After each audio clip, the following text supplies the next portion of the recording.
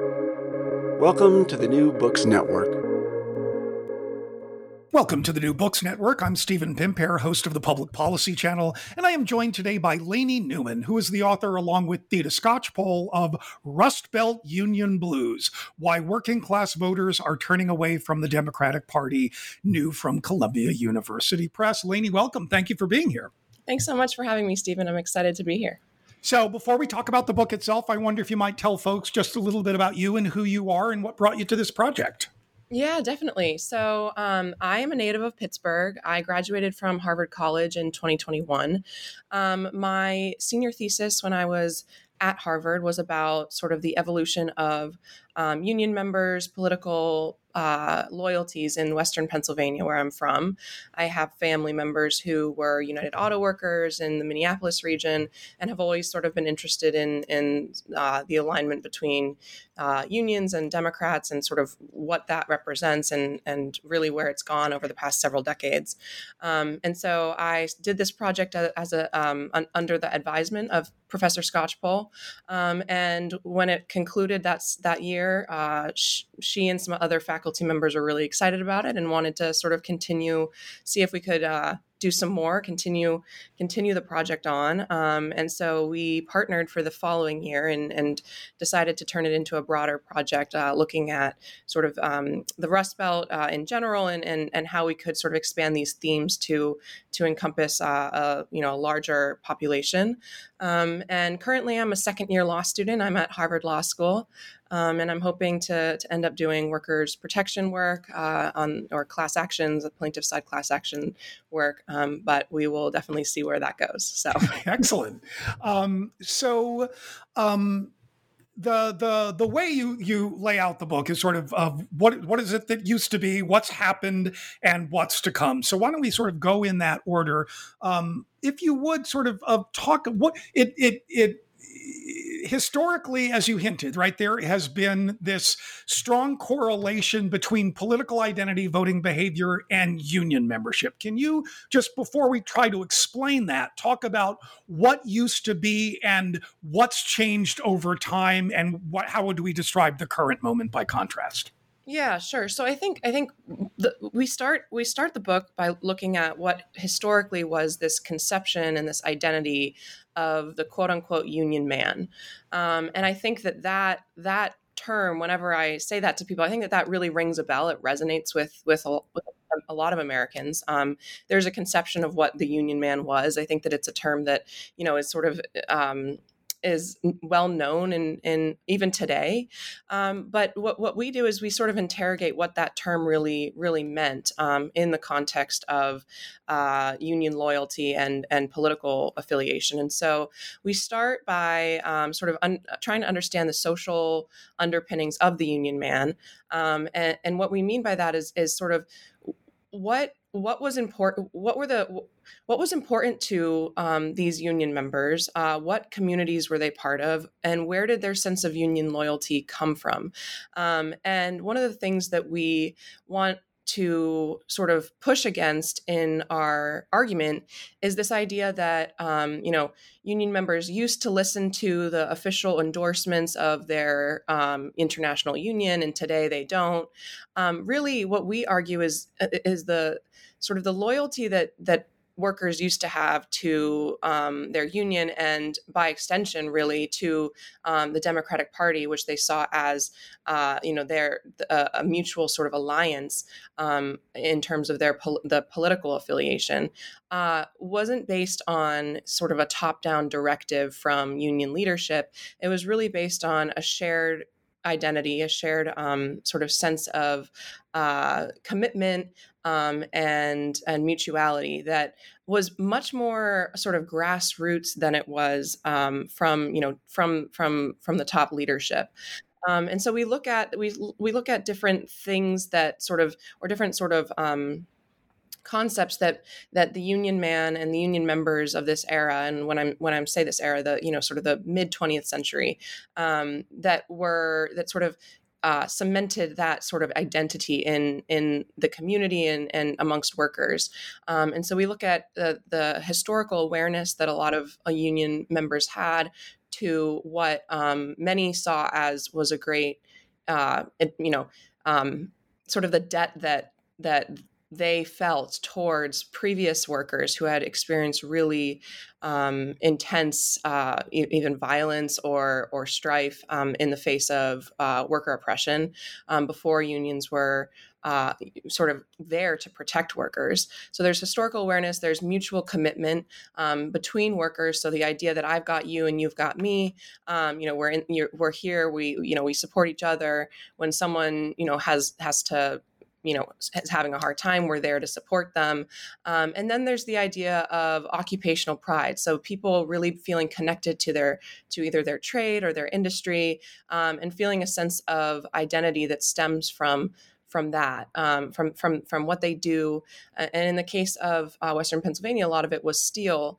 And there was a lot of pride about being a steel worker. And again, a lot of intergenerational pride about being a steel worker, about being a coal miner, and in the trades, a lot of pride about what particular craft someone did, which often did follow generational lines as well, get passed down. So we looked at that identity, and sort of that was our starting place, and then. We look at sort of what happened, and I think that this is where a lot of scholars have made arguments that the downfall of labor is sort of more is just in line with resource capabilities, with union density, with these sort of metrics that we use to measure union strength, and what we say is those are definitely all part of it, but we also argue that as those factors emerged and as sort of unions were declining, there was a retraction of the sort of social the importance attributed to social community building within unions, and to the extent that unions were formerly really entrenched in communities and connected with other organizations, that also sort of was beginning to dissipate during this era of when the decline of labor, so from the 70s through the 90s, essentially. And then to quickly, conclude on what you asked in terms of where we are today, I think that what we see today is people trying to figure out why workers who are members of unions in the industrial Midwest often don't support Democratic candidates. And I think that there's this sort of misconception, or at least Theda and I argue that there's a misconception that workers, quote unquote, vote against their best interest, and we want to push back on that, because we don't see the way we understand voting is that voting is based on a lot more than just an economic policy or a certain an objective rational measure of what would be I'd be this much better off, I'd be that much better. Like that, it just isn't. We don't see voting as that. We see voting as very much laden with conceptions of identity and community, emotion, all of these things. And so we explain this in part because of changing social dynamics and where workers are getting a sense of community today, and we look at civic organizations that are still present in the industrial Midwest, two of which are local gun clubs, which have actually have spread in ubiquity and also grown in membership over the past couple decades, and then also larger churches. And so we touch on that a little bit, but also, the main research, we didn't have much time to get into the meat of those. So there's a lot more research that needs to be done. But that from what we could tell in our interviews, those were the two civic organizations that seem to be present today and obviously have a lot more conservative leanings, oftentimes than unions and fraternal groups and small labor-oriented churches used to. So I'll leave that for now. Great. So before we borrow in there, and that answer kind of anticipates my next question, I guess first thing I should say is your focus here is industrial and building trade unions that, particularly in the earlier period, were, when you talk about union man, you mean man, right? These were disproportionately white men. Yeah, disproportionately right. correct. Mm-hmm. So, but you sort of described that milieu, the world that they inhabited. Why did that translate for them to so consistently be aligned with the Democratic Party? Yeah, I think that's a good question. So I think that the what we argue is that these worker to worker connections sort of created a sense of identity around being a union man in the context of a union community, and there was an underlying understanding, I think, that that Democrats were on the side of unions, and so. To the extent, and what I was saying a little bit before about how we found some interesting survey data from the 50s about how United Steelworkers members were, that the survey showed that steelworkers didn't really appreciate when the union was telling them how to vote, and instead, liked that there was information being provided, but really, it's always been the case that, and I think that this is true for any number of different population subsets in the country, but that people don't want to be told how to vote, but that really where this was coming from was this sort of understanding that Democrats were present in these communities, they were going to advocate for workers. There's some really interesting interview quotes that I have in there that from my retirees that basically were along the lines of, Republicans had never done anything for the working man, and everyone just knew everyone just sort of understood that it was a sense of, who's there for us, and who we're going to show up for. And really what you see now in these regions is the absolute reverse. And that, the shared identity in a lot of these industrial or ex-industrial areas is that the Republicans are there for us, and we're going to show up for them. And so I think that, it's a little bit amorphous, I think, but I think that the worker to worker and within communities, the presence of the Democratic Party and, sort of the sense that they're there and that they're the ones who advocate for working people was what drove the workers to vote for Democrats. You also spend some time looking at the ways in which unions really were embedded throughout the community in any number of different institutions, thereby sort of increasing the power of that, whatever we want to call that viral, that networking, that sort of construction of the shared identity and community. Can you just, for folks who may not be familiar with that, talk about what did it used to look like to be a union member? Yeah, absolutely. So that's something that we really focus on a lot, and I think really made a difference for people. So unions during this era were not only economic, bargaining units, but they were involved in workers' lives in a lot of different ways, and involved in communities in a lot of different ways, and in family life in a lot of different ways. So, for example, we look at the steelworkers local up in Aliquippa, which is about an hour northwest of Pittsburgh, and that local was connected to the local churches, would sort of partner with them on certain charitable activities, hosted sort of trade, coin trading events, or collecting, people who were collectors of coins would have their events at the union halls. The union halls were places where people would go for, fraternal organizations would have literal physical spaces, right? Right, exactly. Yes, they were community institutions, brick and mortar institutions. There were dinners and events there.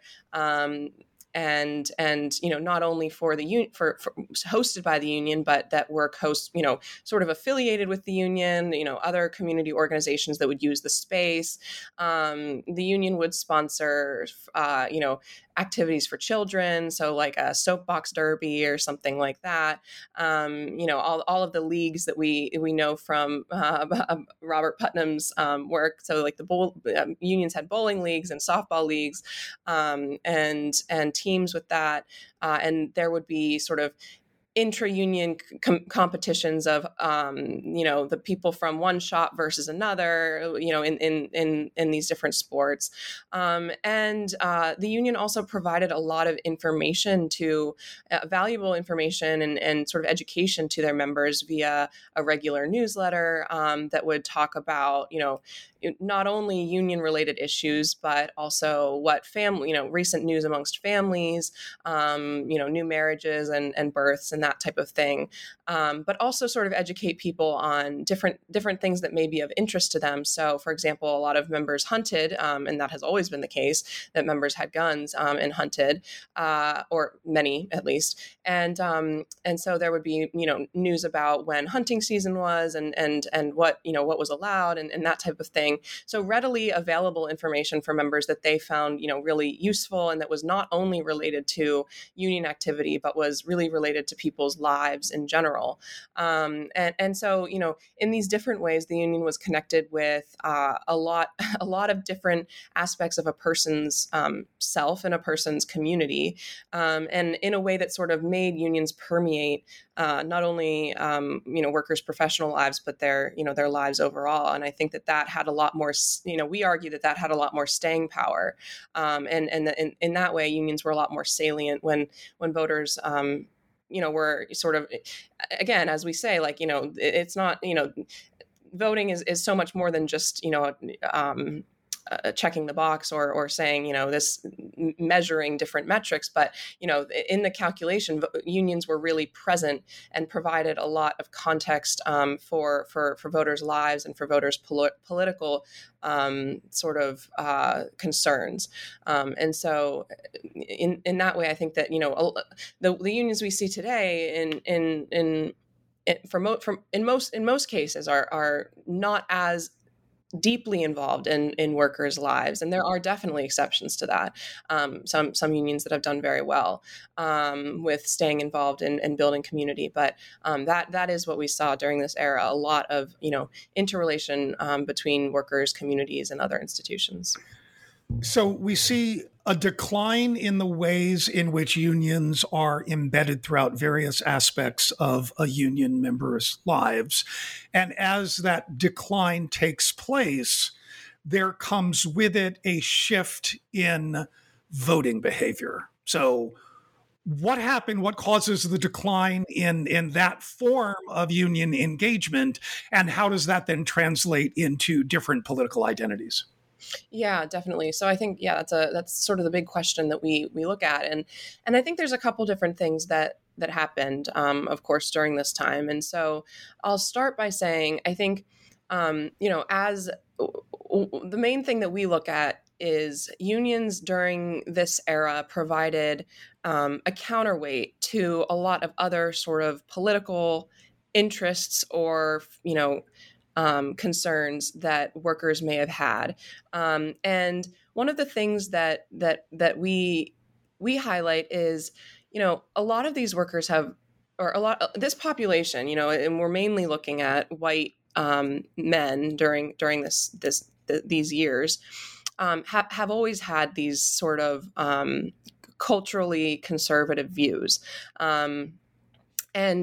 And so one of the things that I think was interesting in our research is that, it wasn't so much as people, people in this generation in the 60s or whenever, not having, certain sort of prejudicial, frankly, views on women or people of color, but really that the union provided a counterweight to all of those, to those types of concerns, and that workers felt really connected to the union in such a way that they prioritized their union membership and union loyalty over potentially other, sort of messaging that was coming from different entities. So, more conservative entities that were trying to, bring workers over to that side. And so I think, one of the things that we argue is that as unions have lost sort of their salience in members' lives for a lot of reasons, that counterweight has just sort of dissipated, is sort of fell through. And so in its place has been just continuing sort of hammering of these cultural and more conservative messaging and messages coming from certain groups or entities. And so and this goes along with what we were looking at with the civic organizations that are present in these communities, and how unions formerly were one of many civic organizations that included fraternal groups, local churches, gun clubs, and then women's auxiliaries and all the like. But that today there's far fewer, really strong civic organizations. And this is a phenomenon that Skocpol and others have researched for a long time, but that there's just been a decline of civic organization and involvement. And so, but some of the organizations that are still present are these ones that have conservative leanings. And so we found that, and this was simply by hearing interviewees, my interviewees talking about where people would meet up, and formerly I didn't know that gun clubs had a social element. I just had frankly assumed that it was, I don't even know what I had assumed, but then doing more of this research, you realize, wow, so a lot of these gun clubs have clubhouses, they have bingo nights, they have dinners, they have these work holiday parties. Yeah, so they have holiday parties, and even women's sort of associations within the clubs. And so a lot of the that was a surprising thing that we found, that I think that and we don't know, the extent to which that's, or how many workers are affected by that. But there is evidence in our interviews and in some of the supporting research that we've found that a lot of workers, are involved in that type of organization, an NRA affiliated gun club. And of course that has, socializing with that backdrop has very different implications than socializing with, in a union hall or at a union sponsored softball event or something like that. And so that's sort of one of the changes that we note over time. And then another thing that I'll say is that I think that Democrats, this is something that we heard from a lot of our interviewees, but that Democrats have kind of quote unquote abandoned some of these communities. And so Democrats used to be, very present and involved in a lot of these places. And I think that there has been a movement at the national level to sort of, really focus on cities and particularly on the coasts for votes, and essentially show up only at election time, or even maybe not even at election time, because some of the campaigns didn't show up to these regions at election time, but just kind of bank on urban votes as opposed to really reaching out to some of these areas. And so I think that those two things, sort of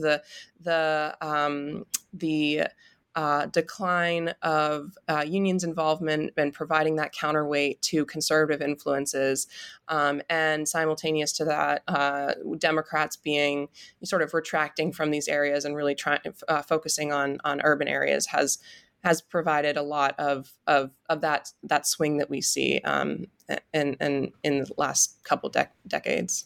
And it's hard not to be thinking specifically of the kinds of appeals that Trump made, right, to the white Rust Belt, in ways that you say that other Republicans and Democrats really hadn't in the last couple of days. And there are a number of the folks that you interview sort of talking about he's listening to me, he's paying attention to me, right? Sort of really basic stuff. Again, hammering this idea that is any political scientist worth their salt will tell you, right? For most people, voting is not a rational calculus, right? It is not a lining up all the policies that the parties identify with and the things that matter most to me. It is much more sort of social in that regard. So if you've got someone paying attention to you and feel like you've been ignored when your material well-being has absolutely been in decline, right?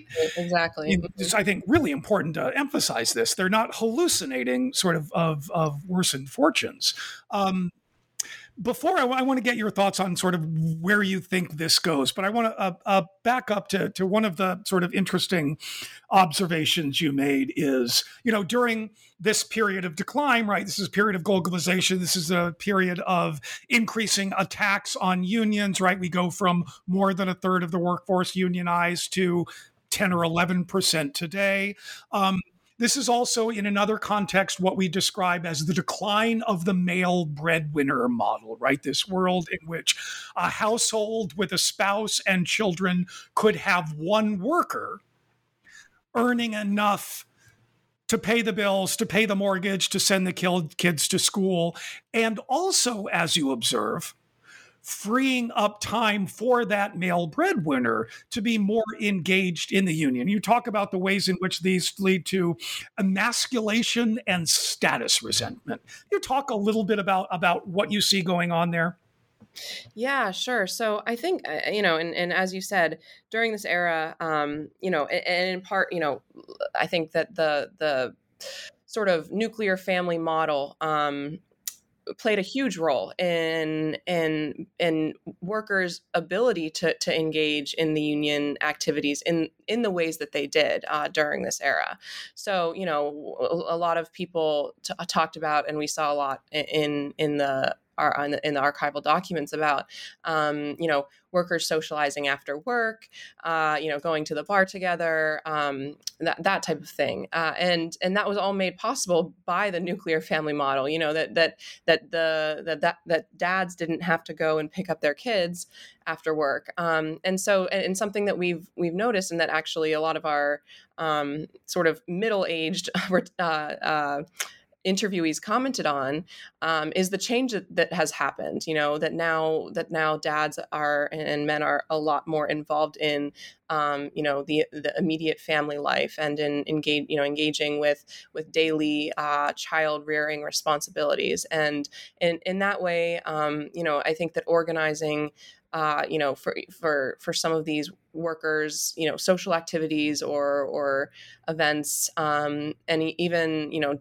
meetings after work, for union meetings after work, or sort of getting together at the bar, is a different calculus today than it once was.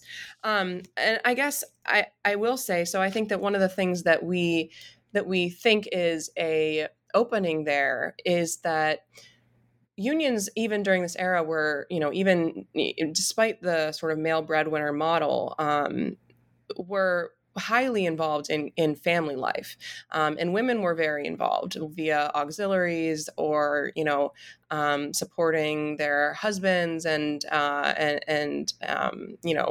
packing the lunches and that type of thing. And women were paid attention to in the sense that there were in the magazines or the union magazines or the newsletters, there was always a section about for the women, and some of them are quite interesting actually, about how appreciative women ought to be about the their families and whatnot, and providing suggestions on recipes and that type of thing.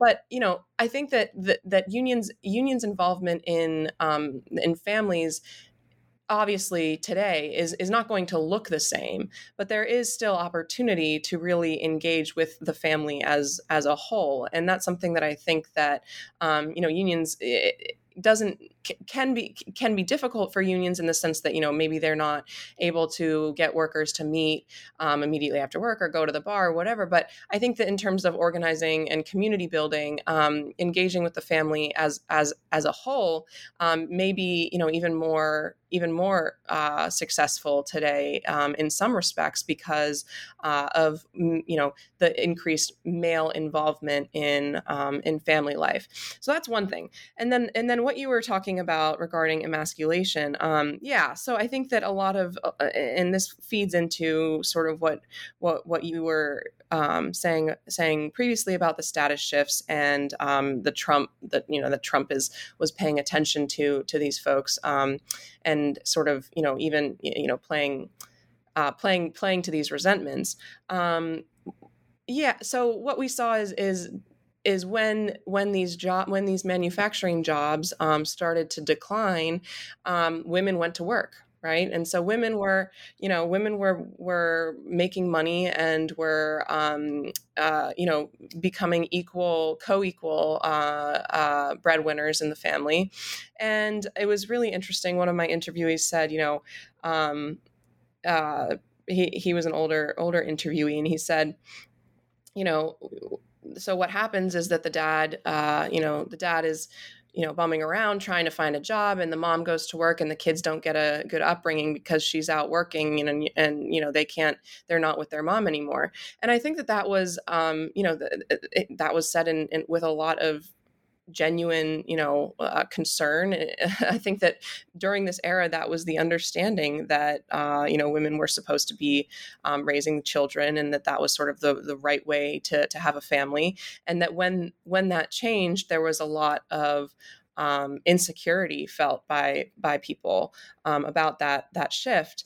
And so I'll just end by saying that one of the things that we look at with the involvement in these gun organizations is the sense that sort of regaining guns as a way to sort of assert power. And there's been a lot of really great research done by Matthew Lacombe and a couple other researchers about what guns really represent to gun owners.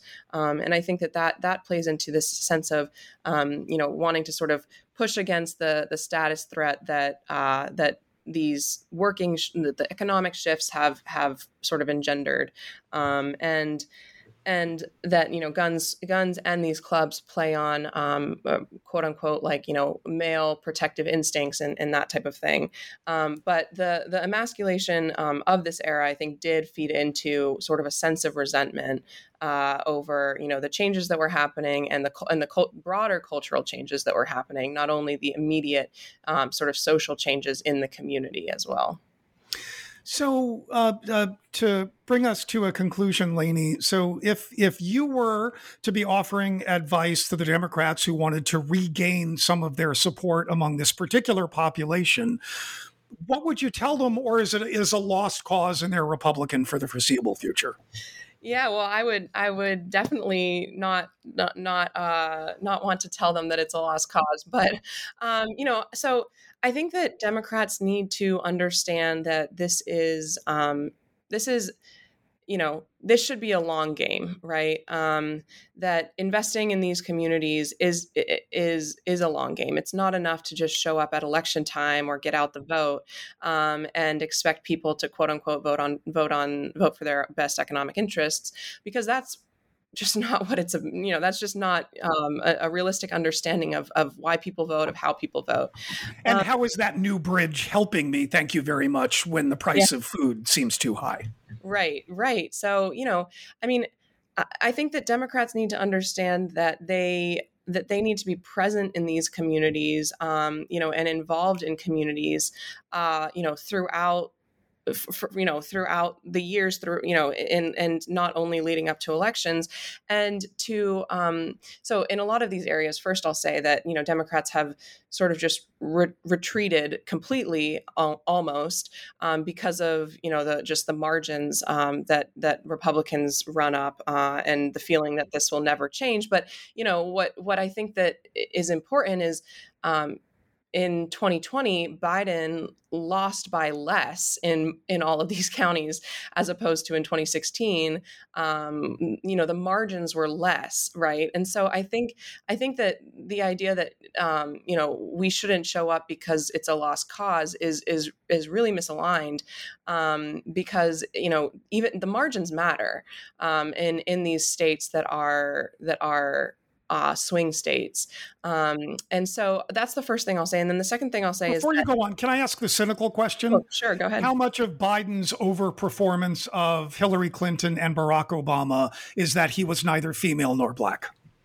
Yeah, I mean, I think that there is definitely an element of that. I think that it's hard to disentangle, but Biden did show up in a way that Hillary didn't. So Biden went to a lot of these places around, at least in Western Pennsylvania. I think that was a lesson learned from the 2016 campaign. But I also think that Biden sort of slated himself as, he said, Union Joe or whatever the phrase was. He was a union guy that are supportive of unions, and he has been. And I think that those things do matter.